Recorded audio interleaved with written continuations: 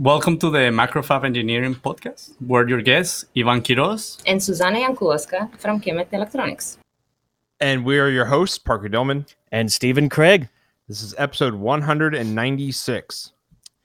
Ivan has over 19 years of electronic design and development experience in different industries ranging from aviation to industrial automation.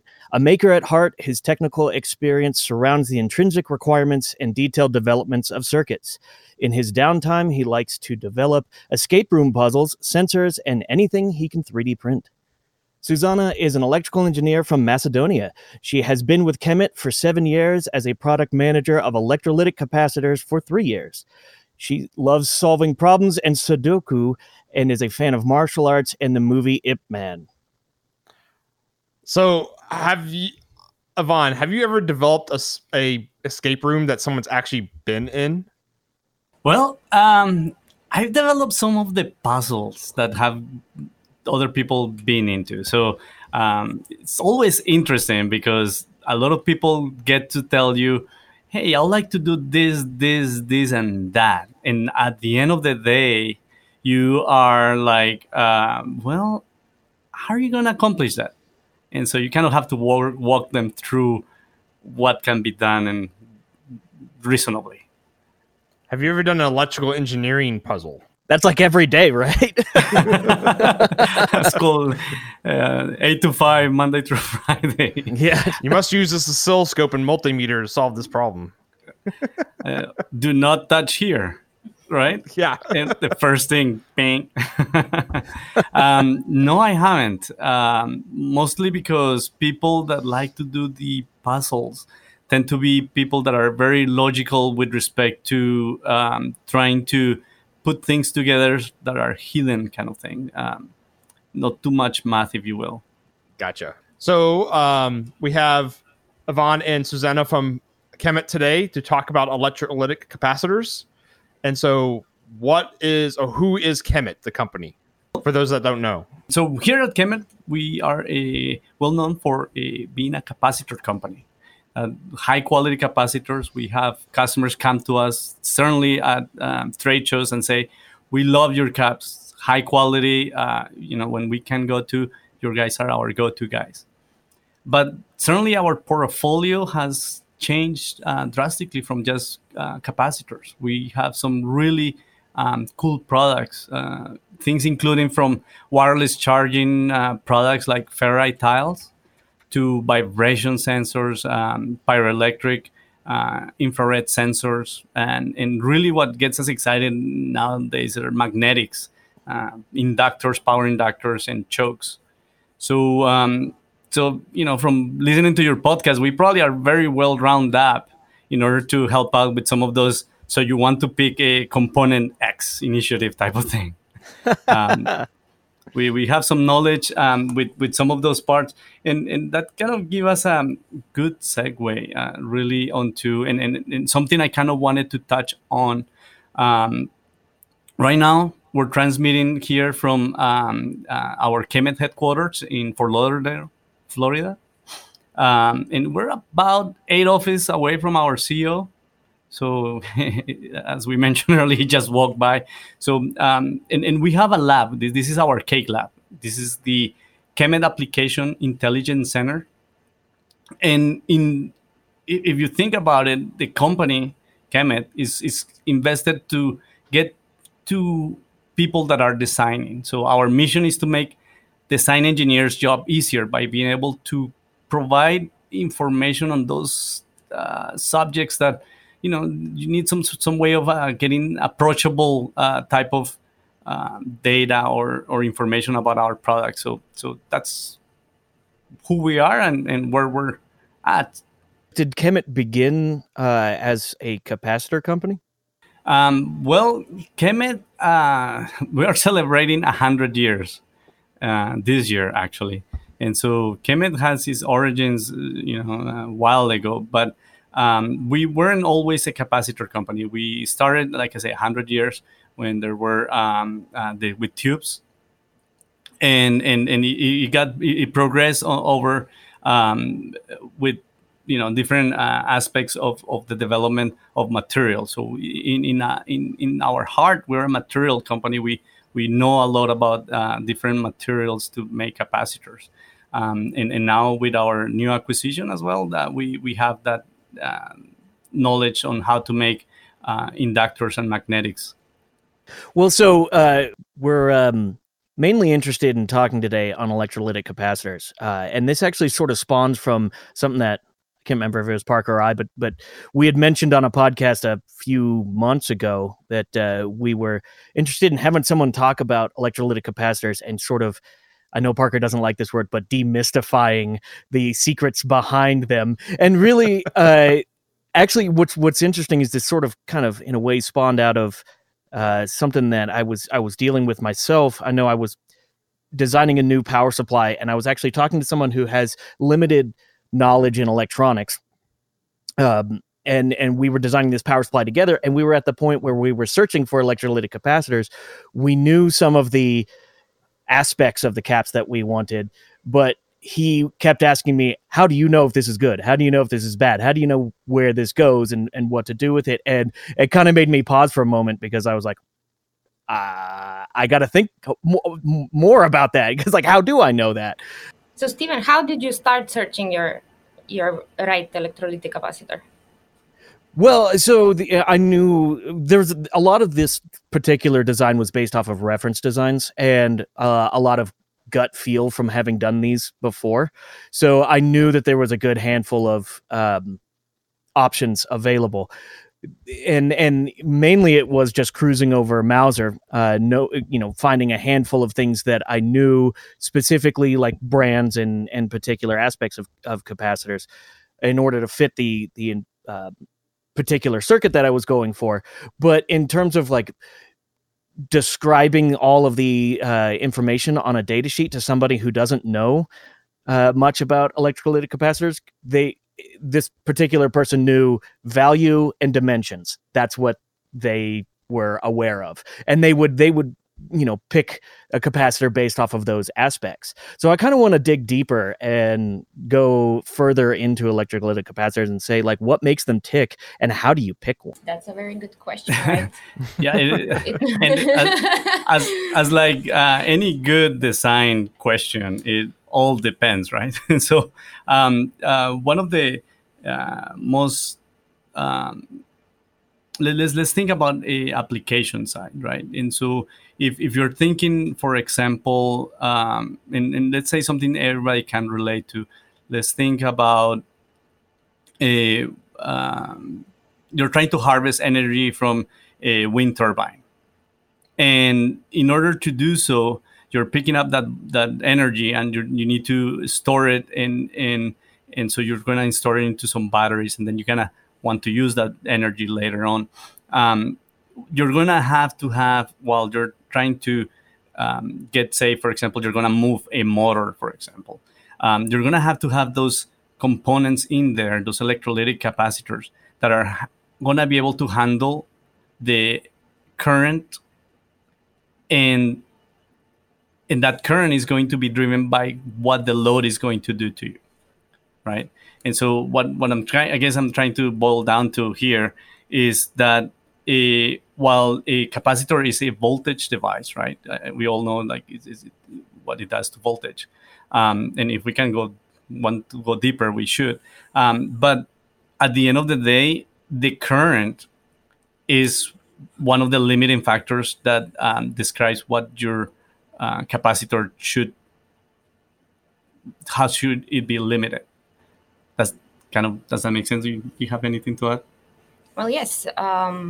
When choosing the electrolytic capacitor, you start, of course, how much space you get. So you had the right start with the dimensions, the voltage, right? And what normally for the electrolytic capacitors is required is what is their life expectancy? How do they handle how much ripple current can they handle? So to get to the right one, we need to consider for design requirements, or what would be the design of the application itself. like what is the ambient temperature surrounding, because all these drivers to get to the life expectancy of a capacitor will drive how much heat it will get inside in it, and this is driving the ripple current, and the ripple current gets from the ESR So all of these matters for electrolytic capacitor design. So I've got a application that's probably a lot of engineers would come across. Is, let's say we have a USB power supply, so it's getting 5 volts at let's say 250 milliamps, and we're running that through like a 3.3 volt LDO, and we need some electrolytic capacitors to help smooth that out. So what would we look at speccing out some electrolytic capacitors to help that power supply do its job of making sure that 3.3 volts is as smooth as possible? So it's got to do all with current, right? So you mentioned right now you have a 5 volt and you're trying to get 3.3 volts out, but you didn't specify how much current. And obviously, granted, one of the aspects of the current is not the nominal current, but that those currents, those transients, those ripple current. And so let me boil down a little bit, because I think one of the things that Susanna said, and it goes back to a lot of people throw some terms around without giving it proper definition before going into the whole details of what a capacitor is. So let me reel it back a little bit, and let's talk a little bit about how Engineering 101 teaches everyone about an ideal capacitor, and they give you a paper, you graduate, and you come out and they're like, ESR what? And so that section, or just like film capacitors, anyone, like or even polymer, what are you talking about? Right. So, and not to say that then you're talking about an LDO, but a lot of people may be doing inductors or things of that nature, and then you get into inductors, chokes, and you're like, manganese zinc inductor core or nickel zinc inductor core. What do I need? A low loss, high loss core? What? So you get a lot of information that you kind of thought you knew about, but you start learning as you come out into the world. So Susanna brought in an interesting point, right? She said that when you're picking your capacitor, you want to have know your environment temperature, you want to know your current and your current ripple. So that means if the load is trying to remove current out of the sun from your voltage rail, the current has to come from somewhere, and those capacitors that are close to that load is going to deliver that current in a ripple. So let's say you're trying to turn on and off, I don't know, the next biggest supercomputer, right? Or not to go too far, a Pi or Raspberry Pi or an Arduino switching really fast video or something. And those transients of current that is trying to pull out of the voltage rail is going to try to remove that current from a capacitor.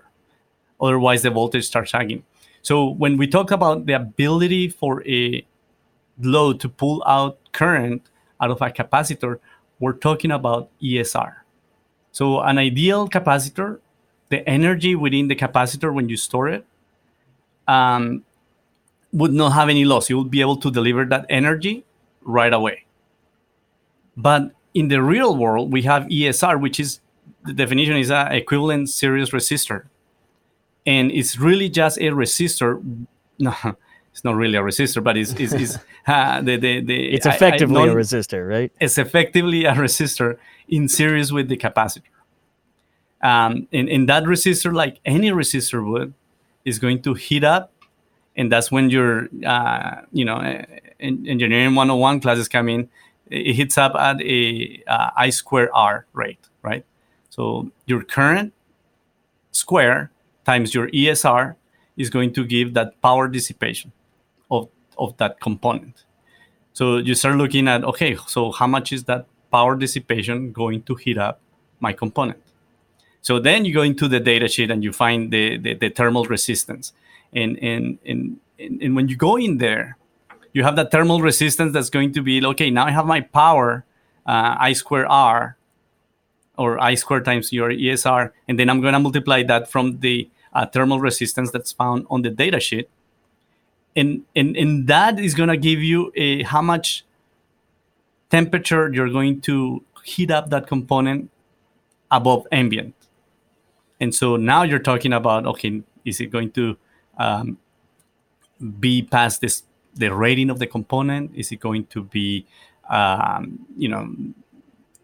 long is my life going to be affected based on temperature? So yes, what I can add, just to make things much more simpler for all the engineers, designers, KEMET has an online life calculator that is actually providing this information or calculation on life expectancy. Normally, if you know some of these basic, as you mentioned, basic requirements of dimension and voltage, and how much ripple current you're gonna apply to this capacitor. With this online tool, the online calculator, you are able to see exactly what will be the estimated, the core temperature, the thermal resistance, the life expectancy. So all these specs are kind of making it easier. It's not just the data sheet. We try to, make it easier for everyone.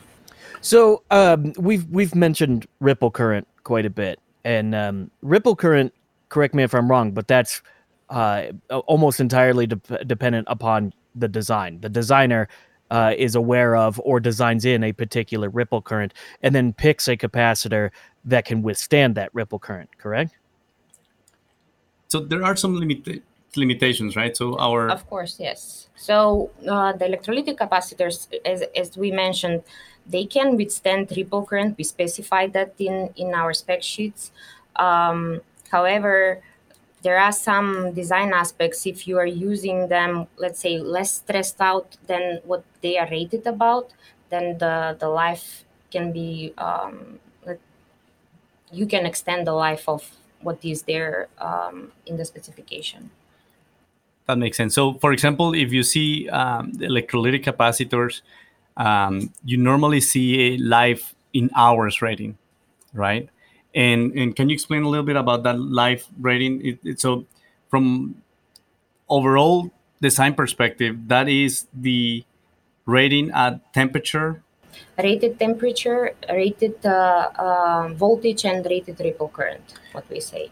So it's almost like if it's completely maxed out, so to speak. Maxed out, yes. And so that rating is very interesting because unless you're actually going to be designing something at 500 volts and 105 Celsius and 9 amps ripple current, you're going to have a extension of your life of the capacitor by quite a bit of a factor. Yeah, I mean that we have the rule of thumb saying for every 10 degrees drop, the life of the electrolytic capacitor doubles. So you can consider that as a one point. Another thing is, as for the voltage, there is no need to derate the voltage with electrolytic capacitors. But if you do decide to do that, we recommend going up to 15% duration of the voltage, because you're gonna get additional extra life hours. But if you derate it more than 50%, it's just a waste of why you chose that high voltage capacitor. It absolutely, really, you can use it at the rated voltage. And so on the temperature ratings, that would be the capacitor at ambient or whatever the ambient is, plus the power dissipation temperature from the ripple current, correct? Normally, we say the ambient temperature is the rated temperature. So if you're running this cap at 105 degrees Celsius and it's running, maxed out ripple current and maxed out voltage, it's going to be producing more heat. Correct. So the core is capable to withstand additional temperature, let's say additional 10 degrees, 5 degrees C. Okay. And that's what you were saying earlier about the core temperature, right? Correct. Yes. I actually have, I just went to Mauser and pulled up a random data sheet I just went to their electrolytic section and clicked on anything and found a Panasonic data sheet. And so they actually call out ripple current as milliamps RMS for these particular capacitors. Is ripple current always measured as RMS? And will it always be shown on a data sheet as RMS? In hours, yes. Correct. So, and kind of talk about Yeah. their data sheet, but from our perspective, it makes calculations easier, right? So the RMS part of it allows you to perform that I square R calculation for power dissipation. The definition by nature of an RMS is pretty much the DC equivalent of what you're going to be seeing, right? And so as being DC is going to be dissipating that power. Now, ripple is not DC, is something that's going to be switching on and off. Therefore, that's why we take that RMS is to kind of average out that power. It's similar to a resistor, right? As you're powering a resistor on and off, you're not going to have that full current, but rather the ratio of the current and the heat dissipation from that. Yeah, that makes sense. I mean, certainly the purpose of the ripple current is for power calculations with ESR, correct? So you would think because of that, RMS would make sense for sure. So another thing, we've been talking a little bit about the life of a capacitor. What does it mean when the life of a capacitor is over? Like when we say 2,000 hours, like what happens at 2,000 hours? And obviously something magically doesn't just change, but what does that mean? Okay, so... The capacitor supernovas. Yeah, it just explodes. Now, what does it mean when the life is over? So normally we have several types of end-of-life definitions. We can have, let's say, mechanical end-of-life, when the capacitor is actually having a split sleeve or some of the vents start operating. We can have a catastrophic failure, right? That would be open or short. And from electrical parameter standpoint, that we normally state capacitance change, the delta C, for we have it specified for depending on the voltage ranges, either 15% or 20% capacitance change. That would be the and then we have the ESR change. If it goes above what we specified, so we specified 3 times the initial value, then that's end of life. Also the leakage current if it goes out of spec, and as well the impedance. So it's interesting. We were talking about it this afternoon a little bit. We picked one of our data sheets in our effort to improve how to read some of these data sheets. And we looked at a couple of things with respect to life expectancy and how we define it. And I think it's going to make a great blog post on our side and perhaps a video on how to explain this a little bit. With respect to like Susana mentioned, ESR. The ESR changes is one failure mechanism, and we specified the ESR within the datasheet, but that's the ESR after which, if you go and have a higher ESR than that, the capacitor is no longer rated to what the original state was, or when you got it. So ESR was one of those things, and also as you mentioned, and perhaps I'll let Susana discuss a little bit the internal what a capacitor looks like inside. But losing that capacitance value is because over the lifetime, the temperature, the heat is going to be consuming the part of the capacitor that gives you capacitance. Okay, so from construction point of view, I have one bounding element that I can start speaking of from.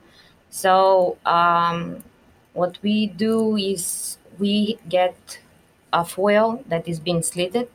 We'll need to take a picture of this. We've got up on the video here the actual guts. I've seen the inside of an electrolytic before, but usually because I connected them backwards, and I was about to say I've never actually inadvertently seen one intact. they showed me its guts in a way that I wasn't expecting.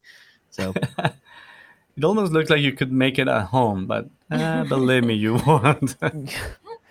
But I'll let her explain it better what that looks like inside. So you have the foil and then wind it in between with paper, having tabs welded on the anode foil, and then those tabs are being welded on the deck itself, which is actually making the connection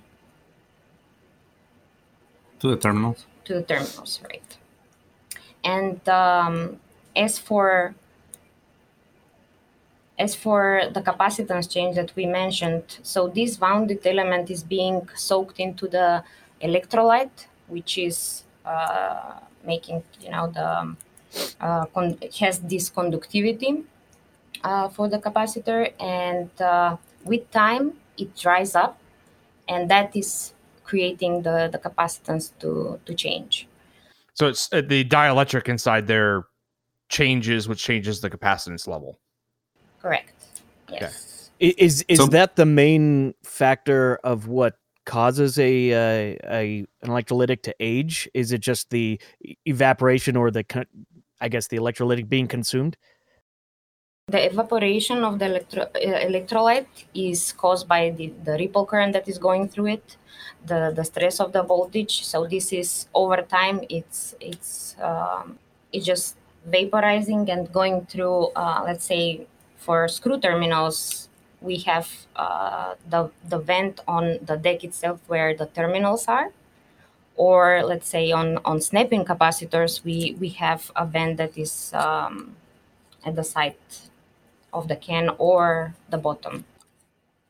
So one of the things to think about electrolytic capacitors, and maybe if we go back to some of the basics, a capacitor being two plates separated by a dielectric.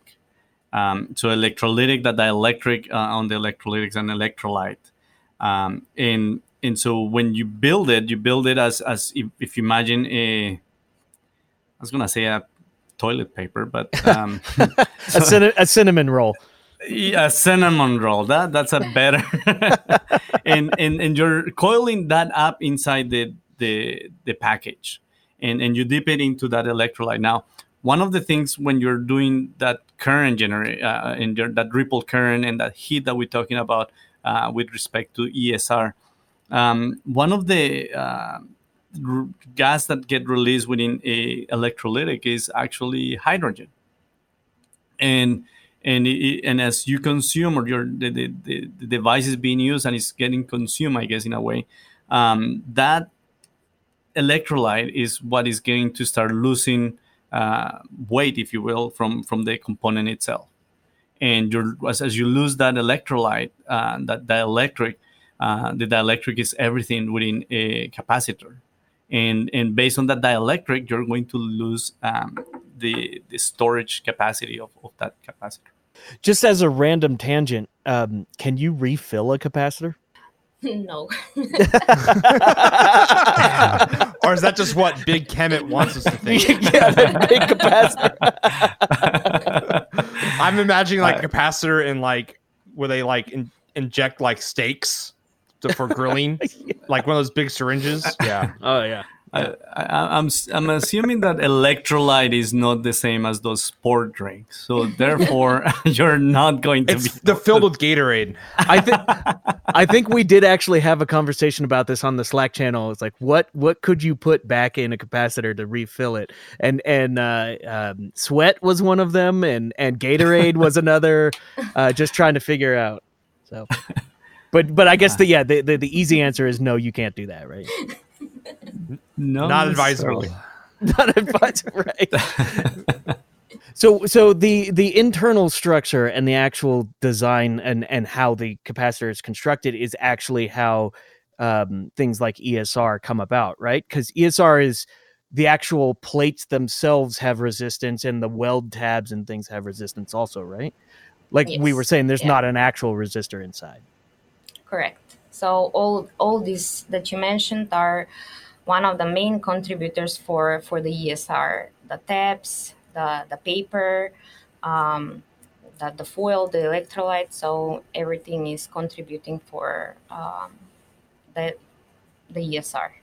So do electrolytics, do they heat up generally fairly even, or do they have hot spots that you have to worry about? What I've learned so far is that it's normally the hotspot is somewhere at 1/3 at the capacitor size. So 1/3 of the way up. Yes. Huh, that's interesting. I wonder what mechanism causes it to be about that.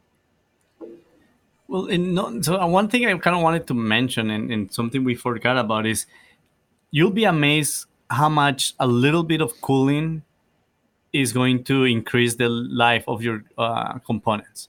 And in specific electrolytics, removing that heat from the component obviously is going to is going to release, is going to use up less of that capacitor life, if you will. So just a little bit of air is amazing how much it does to any electronics. It's very, right? very helpful. Mm-hmm. Yes. Okay, so another I guess tangent. I feel like we've got a lot of tangents going here, but I'm liking it. Do capacitors change their dimensions throughout their life? In other words, do they swell, or are they pretty stable? I mean, I know I've seen bad capacitors and they have the puffy top on them, and that's a bad capacitor. Yeah. But it's a bad capacitor. But does a good capacitor change its dimensions? It should not. At least the electrolytic should not change any of the dimensions. As you mentioned, all those puffs, I guess that would be the disc that will be swollen, or even the sleeve, or so that will come to its end very soon. So if you notice in the construction of a lot of electrolytic capacitors, and you may ask yourself, oh, what's that for? It's got a little bit of a cutout on top, like a square or like a star shape. Not really a cutout, but like a V scoring on top of them, which acts as a valve, if you will, for pressure release. So that electrolytics, as I mentioned, they do tend to release hydrogen, and so one of the things that allows to is for easy escape of that pressure built up within the component. I think we have one paper already written by our FAE SEM about the hydrogen generated in the electrolytic capacitors. That's a good point to have it shared. And I'll take a picture of this, but you're talking about the plus sign. The plus sign that's etched. So that is purely for if it does catastrophically fail, it doesn't catastrophically fail really bad. Right. It doesn't turn into a grenade. It has a mechanism to release early, I guess. Pressure valve. Yeah. And is that because the electrolyte boils? I'm not sure if it boils, but it's more because of the gas inside. That's the pressure, and then it gets released in that way. Normally, when it's working under conditions, there is again this pressure building up, but it's going slowly. But if it gets overstressed, then it will blow up. And here's when we talk about being able to size your capacitor correctly for the right ripple current, right? So let's say you do have your application and you say, oh, our application can only handle 2 amps of ripple current. But then you go and connect something crazy and start using 20 amps of ripple current over a certain amount of period of time. So that's when you start seeing these type of issues, when you're overstressing a component in the way that it shouldn't be. So that life starts being affected by the ripple current. Again, that ripple current, obviously, like I mentioned, it's kind of we talked about it quite a bit, but the I square R is definitely something to watch out for, if anything. So and it's not only that, but it only if you think about it, is not only affects electrolytics, it also is going to affect any of the other dielectrics. So film, they have exactly the same mechanism, and in a lower, obviously at a lower scale, MLCCs also have that. So that ESR part of the overall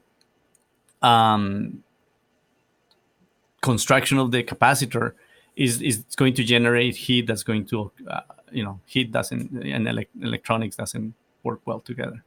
So ripple current and ESR are in a way inherently linked, right? Certainly.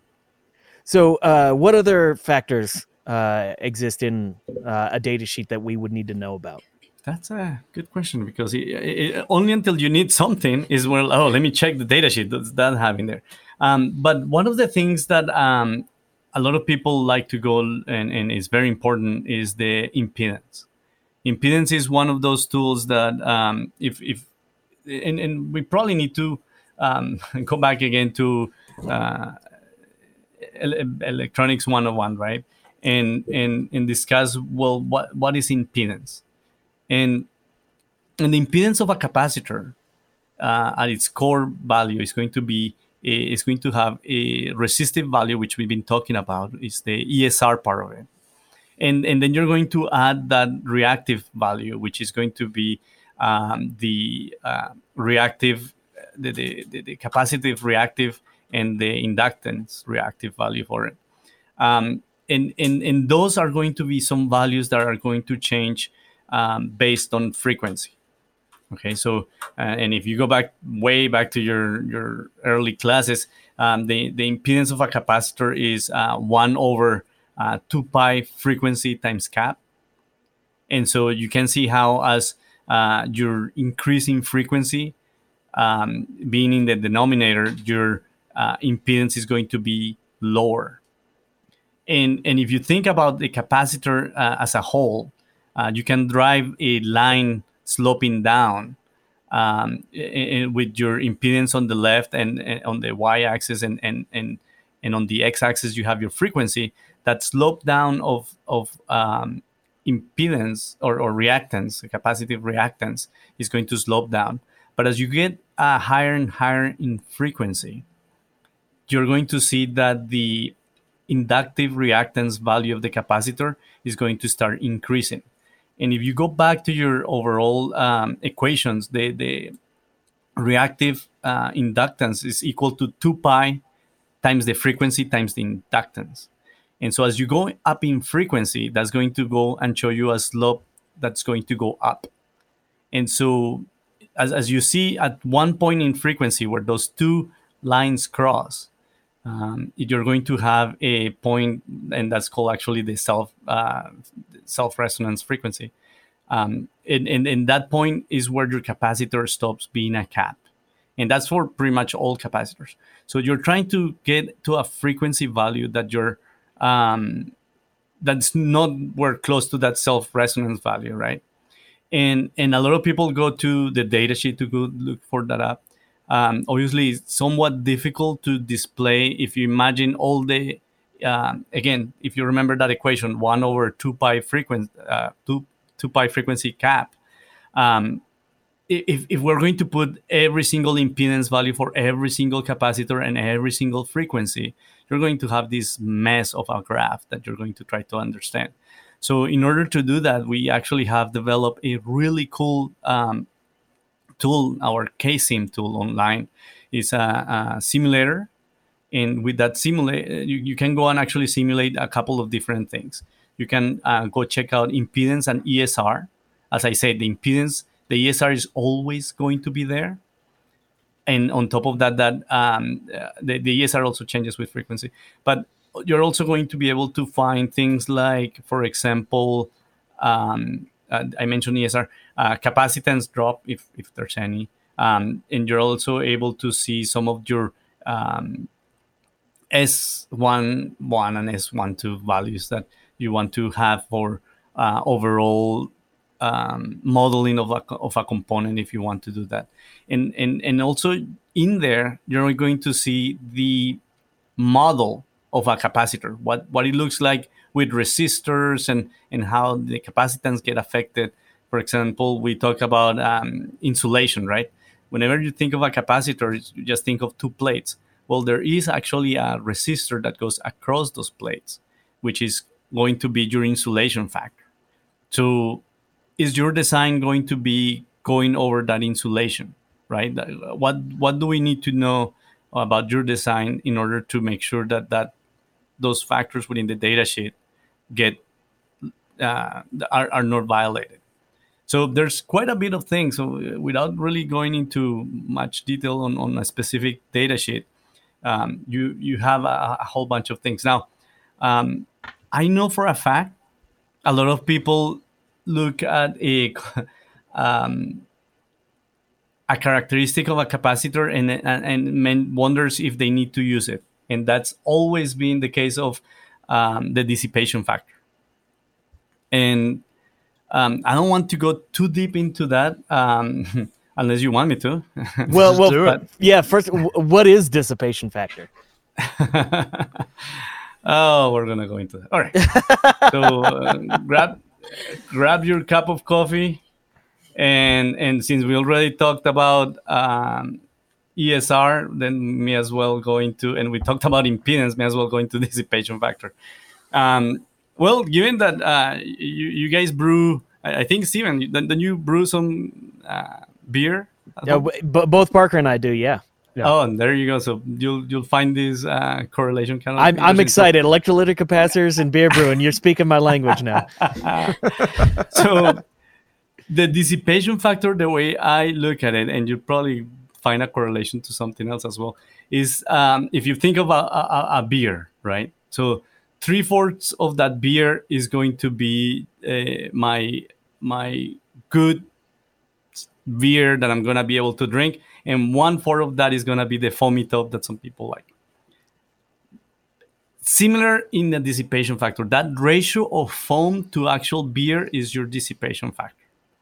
And probably you've heard this similar analogy with a power factor. So they are a little bit correlated, and it's a number that gives you the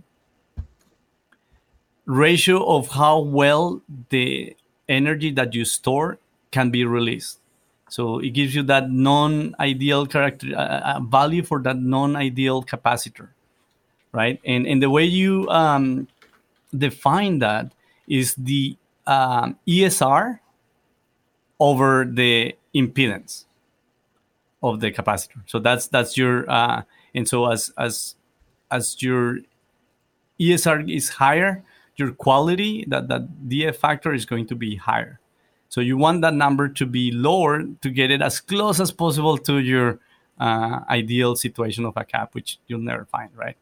So that's one way to explain. Now, it's also called tangent delta or loss tangent, and so we all have heard from our circuit basics that that in a capacitor, the current leads the voltage, right?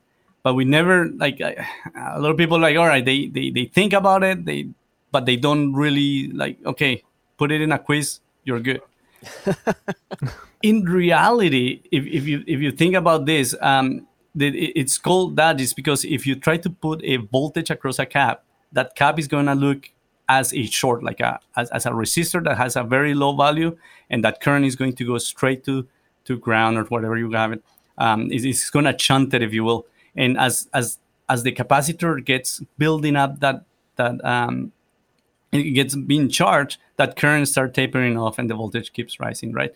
So that's why that current, the amount of current that comes out is higher and is leading the voltage, because as a short, you're not going to have any voltage, but the current is going to be big, therefore the current is leading the voltage. Now, they always tell us the current is being led by 90 degrees, right? So if you plot that in a sine wave, you apply a sine wave across that capacitor, at a 90-degree shift, the current is going to be hitting that first and then the voltage, right? Mm-hmm. Now, the dissipation factor, and why I'm mentioning all this, is because the dissipation factor is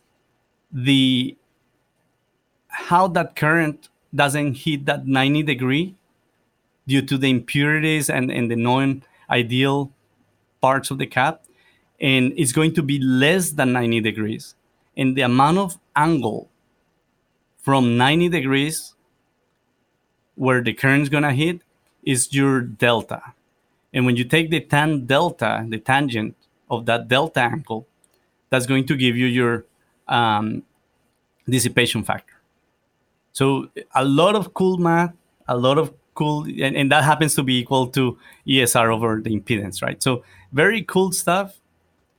But like we talked about, some people may want to use the impedance for some switching frequency, make sure that you don't go into self-resonance. Some people want to use the ESR, make sure it doesn't heat up, but the dissipation factor is not everybody uses it. There are special cases, yes. There's special people that like to have it, but definitely it's something that not everybody uses. But it's cool to know about, and we use it certainly for quality control. It allows you to know how good a cap is, right? But apart from that, it's one of those things in the data sheets that you look at it and say and wonder, am I okay with this part? So you were talking about the quality of the cap. Is that if that tan delta is closer to 0, so it's closer to 90? Correct. Okay. 90 is better, right? You right. want lower values of dissipation factor. Correct. Except, so here's where you probably heard of the quality factor, or the Q of a cap. And so when those numbers become so small, it's kind of hard to say, oh, it's got a 0.05, right? So we do that 1 over the dissipation factor and we get Q. And so that way tells us we were able to use bigger numbers instead of saying 0.0000 something. For anyone who's listening right now that is a student in electrical engineering, I think you said it perfectly earlier. Yeah, you get a piece of paper and then you start learning everything. Like that piece of paper just means that you survived 4 years of college, and now you get to learn the real stuff. I'm telling you, certainly. So the dissipation factor is it kind of connects the dots between different aspects of the capacitors, right? Like you were saying, it's how off the current is from a pure reactive load, right? Correct. Yeah, how off it is from a perfect. But the reason that it is off is due to the capacitor not being perfect. So it's due to the ESR and due to other aspects of the capacitor, right? The ESL too. Right, and not only that. So if you think about it, there's based on the dielectric, if you think about it, that ESR and the impedance is something that is tightly coupled to the frequency. So the dissipation factor has to be tied to a frequency. Therefore, for example, you'll notice in our data sheets, we test the dissipation factor at 120 hertz and 1 volt RMS. And only that, it also could change because of temperature, right? Like we talked about capacitance changes in temperature and all this. Different dielectrics have different temperatures. And so we tested at 25C. So the dissipation factor is certainly some number that can move based on your frequency and temperature. So yeah, if you're using it, you know what value you need. Right. And I think really what a lot of this for me personally is kind of connecting the dots is you have all of these factors on a data sheet, and there's there's a good chance that you need to really care about one or two of them and maybe a lot less about the others. But you have to know when to care about those, right? Or your design dictates which ones are the most important. Correct. So I think earlier you were talking about the dissipation factor is something that not a lot of people have to worry about. What kind of application would there be you would have to worry about this thing? Of course, you'll ask me that. So there are, and we do market some MLCCs, and when you care about this is when the amount of storage on your cap is needed to deliver different things, right? So, for example, we do sell some high Q MLCCs or CBR series, and those are targeted, for example, to people in RF. When we're doing power and let's say, for example, resonating circuits, some of the resonators that you're wanting to have that amount of power available to you and not move away from, or you have to consider that based on you want to change on ESR or change on these things. That dissipation factor is going to be critical to them. And if you think about and you look at resonators, they're tuned, and so when a resonator in a nutshell is you put a square wave in the one end and you get a sine wave in the other for most of the time, right? And so that resonating value is going to need some current that goes along with it, and you want to be able to maximize that current, make sure that doesn't. So those values in there, those designs where they're important, has to be in an essence like resonators and in RF applications certainly. Even you mentioned the capacitor as a storage, but it reminded me one fact about the electrolytic capacitors. When you actually store the electrolytic capacitors for a longer time, things that designers need to have in mind is that they build up, the leakage current will build up over time, just sitting on the shelf.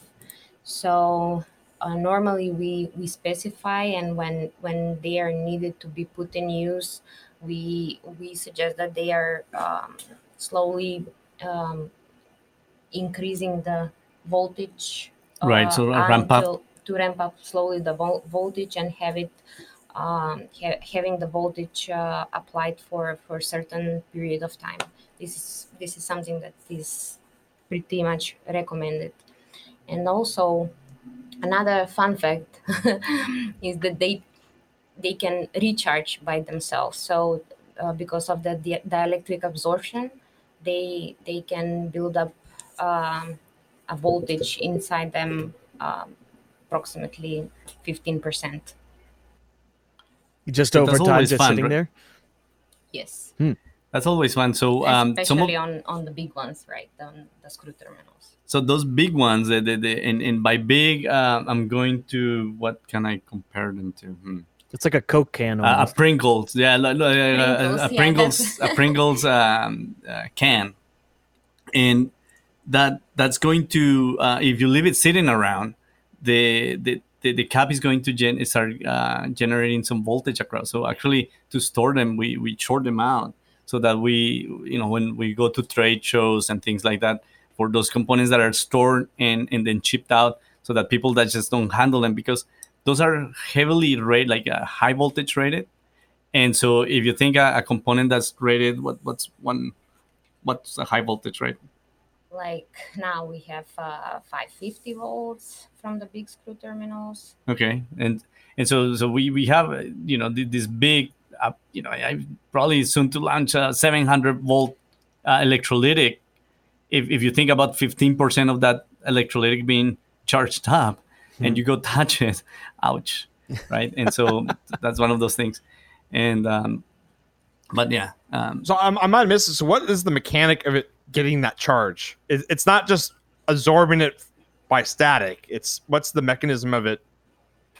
Because that's the thing, is it's the voltage, its potential, so work was put into the capacitor. So where did it get that energy from to get that 15% charge? That is a very good question, and I think we are gonna write some blog about that because we need to make a better research. That's an excellent answer. Yeah, I'll write a blog about that. Let me, yeah. Okay, so how about these new polymer electrolytic capacitors? What's so special about those? So that's I think we can have another podcast about that, right? Certainly. Will you write a blog about that it? will require, yeah. No. I mean, Write 2 blogs about that one. of course. So normally we talk about the electrolytic capacitors, the VET technology, but then the polymers comes in and say, well, we are much better than you in terms of life when you have them operating at a little bit derated than the rated temperature. So if you compare, I mentioned earlier about the wet electrolytics, the life expectancy, the life is, as per the rule of thumb, if you decrease 10 degrees temperature, the life doubles. Well, with the polymers, if you decrease 20 degrees C, the life is 10 times more. So this is coming up from because there is less heat generating during these operations compared to the standard electrolytics. So they just have a lower ESR from Correct. the get-go? Yes. Okay. They have much lower ESR. It's so the ripple current capability is much higher. Also, there is no electrolyte leakage potential. Also, it stands for them that there is no need of voltage derating. And I must mention that currently we are launching extension of the new SMD series. Sorry, it's not extension, it's a new SMD series that is going up to 125 degrees C, which is pretty cool. So I like the polymers in particular. It's a great technology. In a sense that, as you mentioned, Parker, you hit it on, the ESR value drops quite a bit. And it allows those higher ripple currents to occur. And so in my perspective, that's a plus. Now, one of the things that there's always drawbacks, and one of the things with polymer, aluminum polymer, is that you have a little bit of a higher leakage current. Is that correct?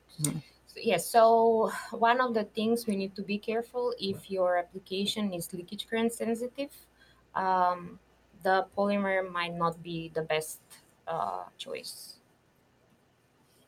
I'm also just noticing, and maybe this isn't necessarily true for KEMET, but polymer caps are expensive. They're quite a bit more expensive than electrodes. Right, and obviously the benefits of longer life is something that is very attractive, right? So as we talked about, it allows you to do a 20-degree drop in your rated. It gives you 10 times the lifetime, right? Yeah, I mean, that's one of the things. But then when you consider, if you pick and choose same dimensions, voltage that we discussed, we gotta do this experiment, right?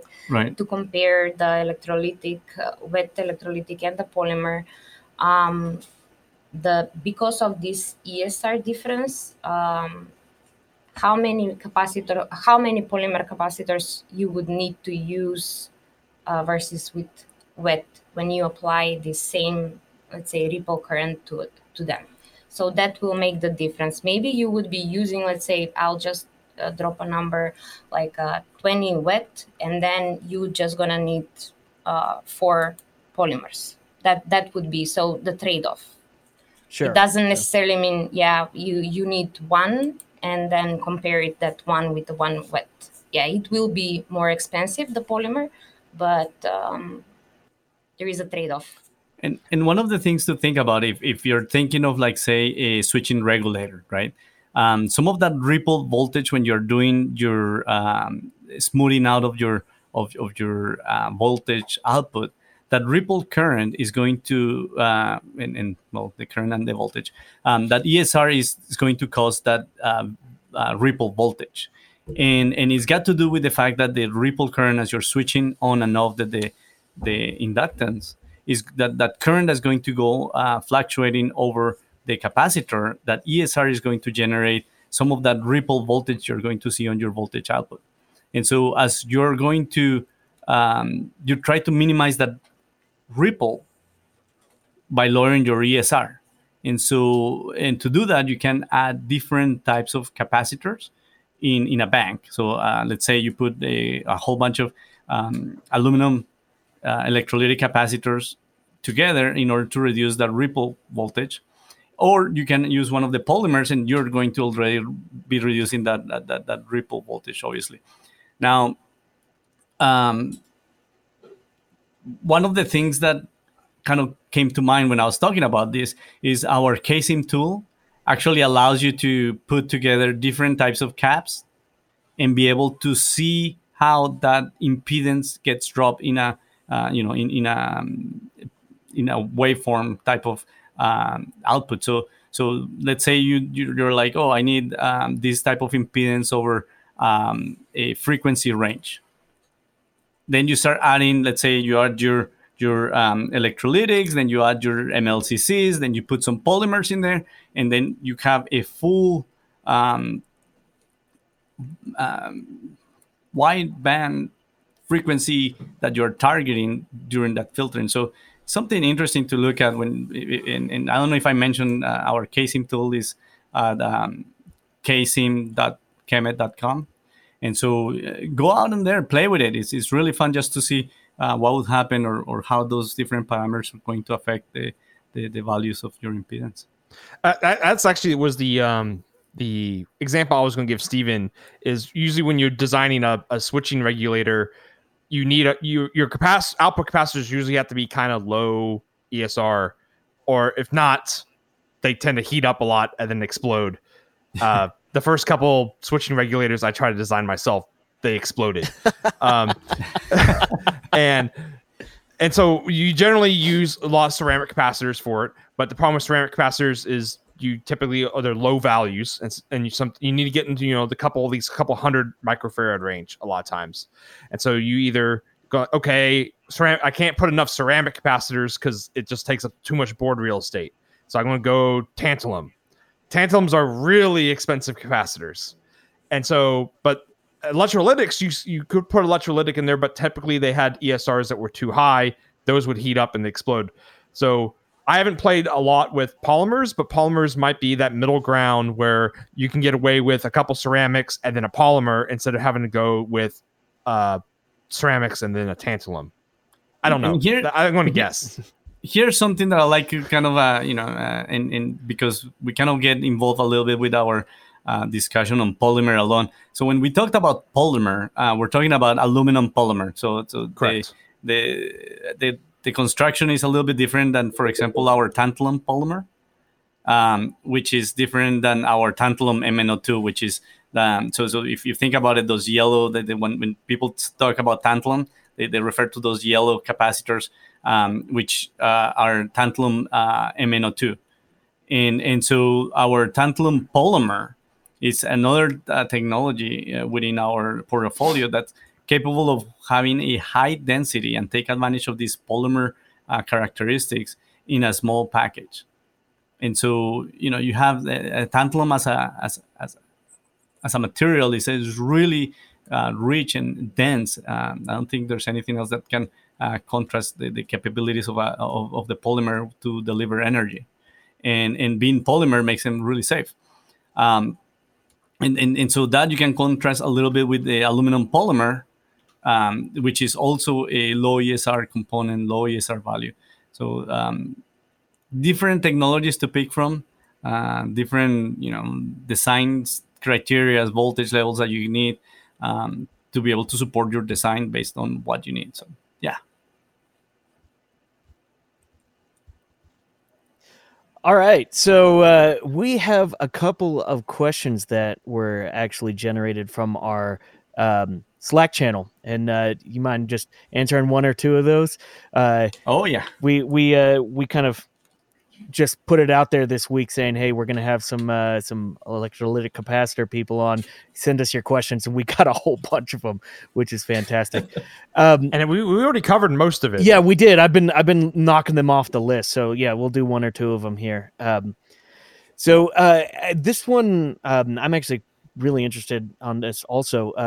So the difference between leaving a capacitor on, in other words, it's in its steady state mode of receiving current and giving current, versus turning a device off and having it sustain that initial inrush. Is there an impact on the life of the capacitor one way or the other, like multiple inrush currents or just forever on? Well, inrush currents, we've done pretty much, we have some testings that we need to go through, and these are, how to say, the screw terminals and the snap-ins. These are capacitors that can handle pretty high inrush currents. So it really depends. If you're using it at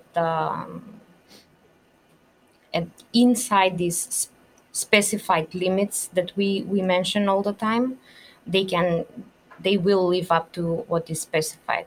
But if it's being used short in inrush currents and having on and off for a shorter period of time, then it's still, you're gonna get the best out of the capacitor. We really have some high testing values that we need to meet. So for IEC certifications. And if you think about it, current, obviously, as you mentioned, is the heating mechanism for that capacitor, right? And so definitely how you look at that current, and I'm not too sure, it's kind of hard to say you're going to have full current on a cap. Not too sure how that'll work, right? Your voltage has to drop or something. But certainly that the current is one of those characteristics that, like we talked about, that ESR value is going to generate a hotspot. That's going to be at the end of the day what limits the ability of your capacitor to last certain periods of time. Yeah, I would also imagine it would also depend on the application, because if you're running that capacitor full tilt all the time when your device is on, and it's a 10,000 hour rated cap, you got a year and a couple months of that device working. It's 10,000 hours. Yeah, 10,000 hours. Right. Or like you turn it off when you're not using it, right? I guess the point was the inrush current can be significantly higher than its ripple current, right? So does that cause more damage to the capacitor than running it at its ripple current? Normally, as I said, these screw terminals and snap-ins that we talk about, they can handle very high ripple inrush current. So they are not, because those inrush currents are for very short period of time, and they cannot heat up quick enough the core that is actually affecting, is getting to the life shortage. Right, that makes sense. And it probably also goes back to if like the caps are sitting for a long time, slowly ramping up the voltage to prevent them from losing too much of their electrolytic juice. Yeah. Okay, another quick one about the actual screw terminals. One of our listeners was asking about are the actual screws that go into the screw terminal, are they intended to also carry current, or are they just purely there to hold down whatever terminals you have? And also, should you do your best to match the material of the screw to the screw terminal's material itself? So, if I understood well, the question is, the screw terminals are passing current? Right. actual screw itself. Is the screw intended to pass current along with it, or is that not? So the connect. So, but the question is, if the screw is the one that's going inside the terminal, is the screw meant to be made? So if you were to make it out of plastic, were you expecting the screw to be the part that conducts current, or is the terminal connection? The terminal connection is the one that's passing through the current. So it has to be connected to something that is passing through current. So you could technically use like a nylon screw if you could get the torque of the nylon, because there's a torque rating for them, Right. For the terminals. So if you use a nylon screw, it would still function correctly. Well, we have some accessories for the screw terminals, and they are nylon screws too. Yeah. Oh, okay.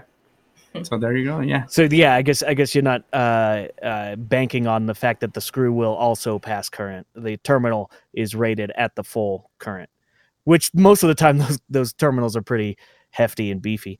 But then also the actual terminals are they aluminum? I think so, right? So should the screw, if it is a metal, should it also be aluminum? I'm not sure about that side of the part, but I guess. I'll have to, because the similar metals, that the similar metal, you know what, that makes another perfect blog post. Yeah. I don't think I have think about that, and so we certainly ought to put that down, and it'll be interesting to know to find out more. So we'll write something up. Yeah, I guess also if you're thinking about writing a blog post on that, if you're doing a bus bar or something, should that also match the material of the terminals? I would think so, right? Anything that makes contact with it, you would want to be similar metals.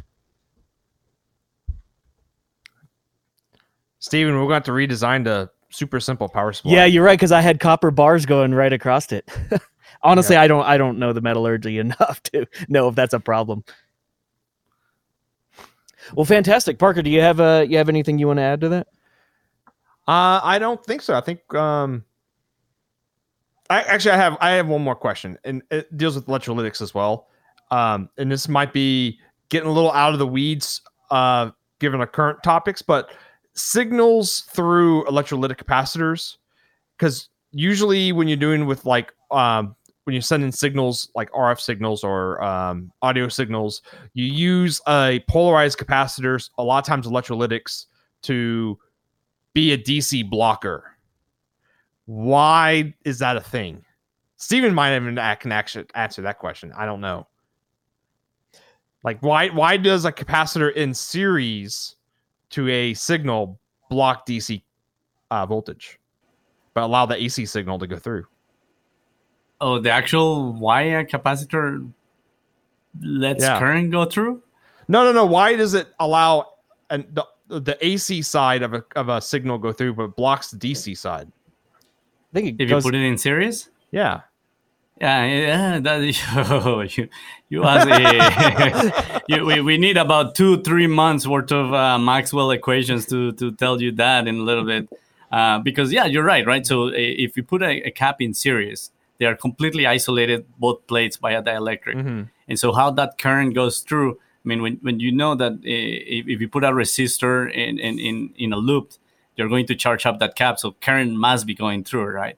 But correct. Certainly, in order to answer that, has to do with the electric field that's generated within the capacitor dielectric, and how that it's a full professor type physics and materials guys Maxwell equation type of question that I don't think I can answer it.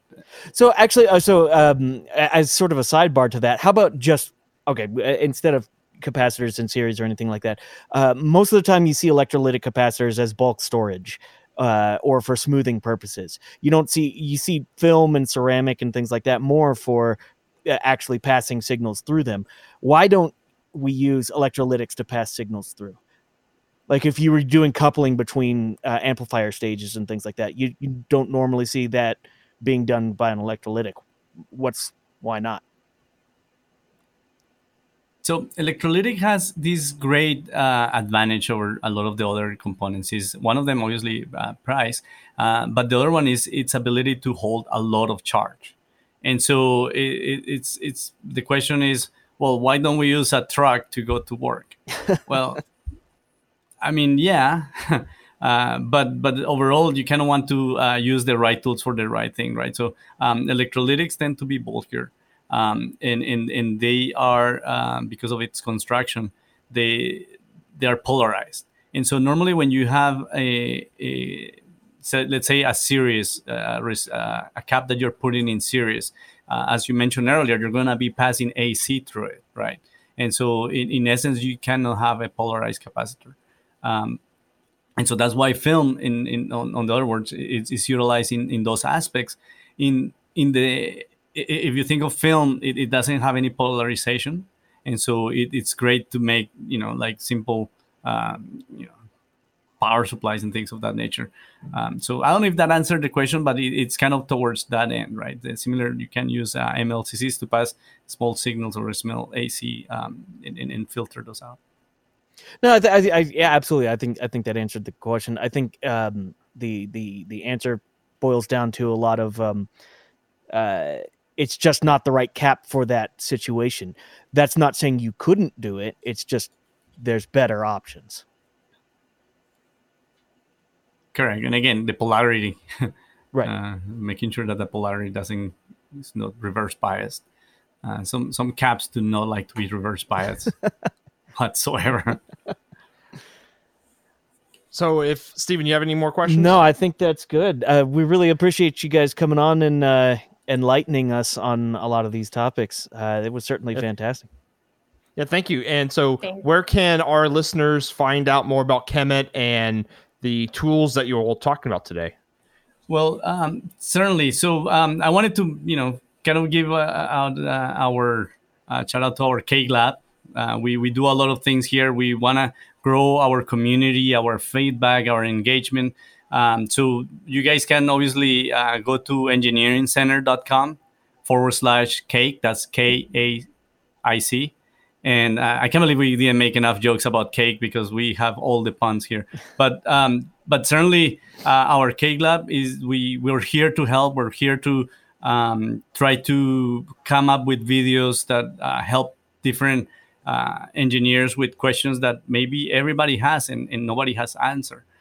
So we kind of want to make sure that we are part of that conversation. And if you guys want to reach us, that's engineeringcenter.com. And then obviously we have our social media channels. We love to hear from you from social media. It makes it easier, faster. Our Twitter account, we're at KEMET Capacitors. We also have an Instagram account at KEMET Electronics. And you can follow us on YouTube, Facebook. We're pretty active in there. If you ask us, we'll answer. So go follow us, and we'll try to get to all your questions as soon as we can. And I will be looking forward to those blog posts that y'all been talking about. Certainly. And with that, would y'all want to sign us out? Certainly. So this was the Macrofab Engineering Podcast. We were your guests, Ivan Quiroz and Susana Yankoska. And we're your hosts, Parker Dillman. And Stephen Craig. Later, everyone. Take it easy.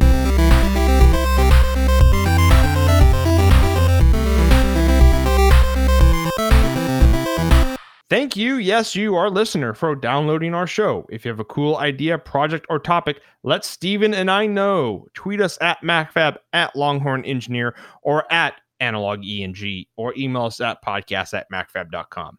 Also, check out our Slack channel. If you're not subscribed to the podcast yet, click that subscribe button. That way you get the latest MEP episode right when it releases. And please review us wherever you listen, as it helps this show stay visible and helps new listeners find us.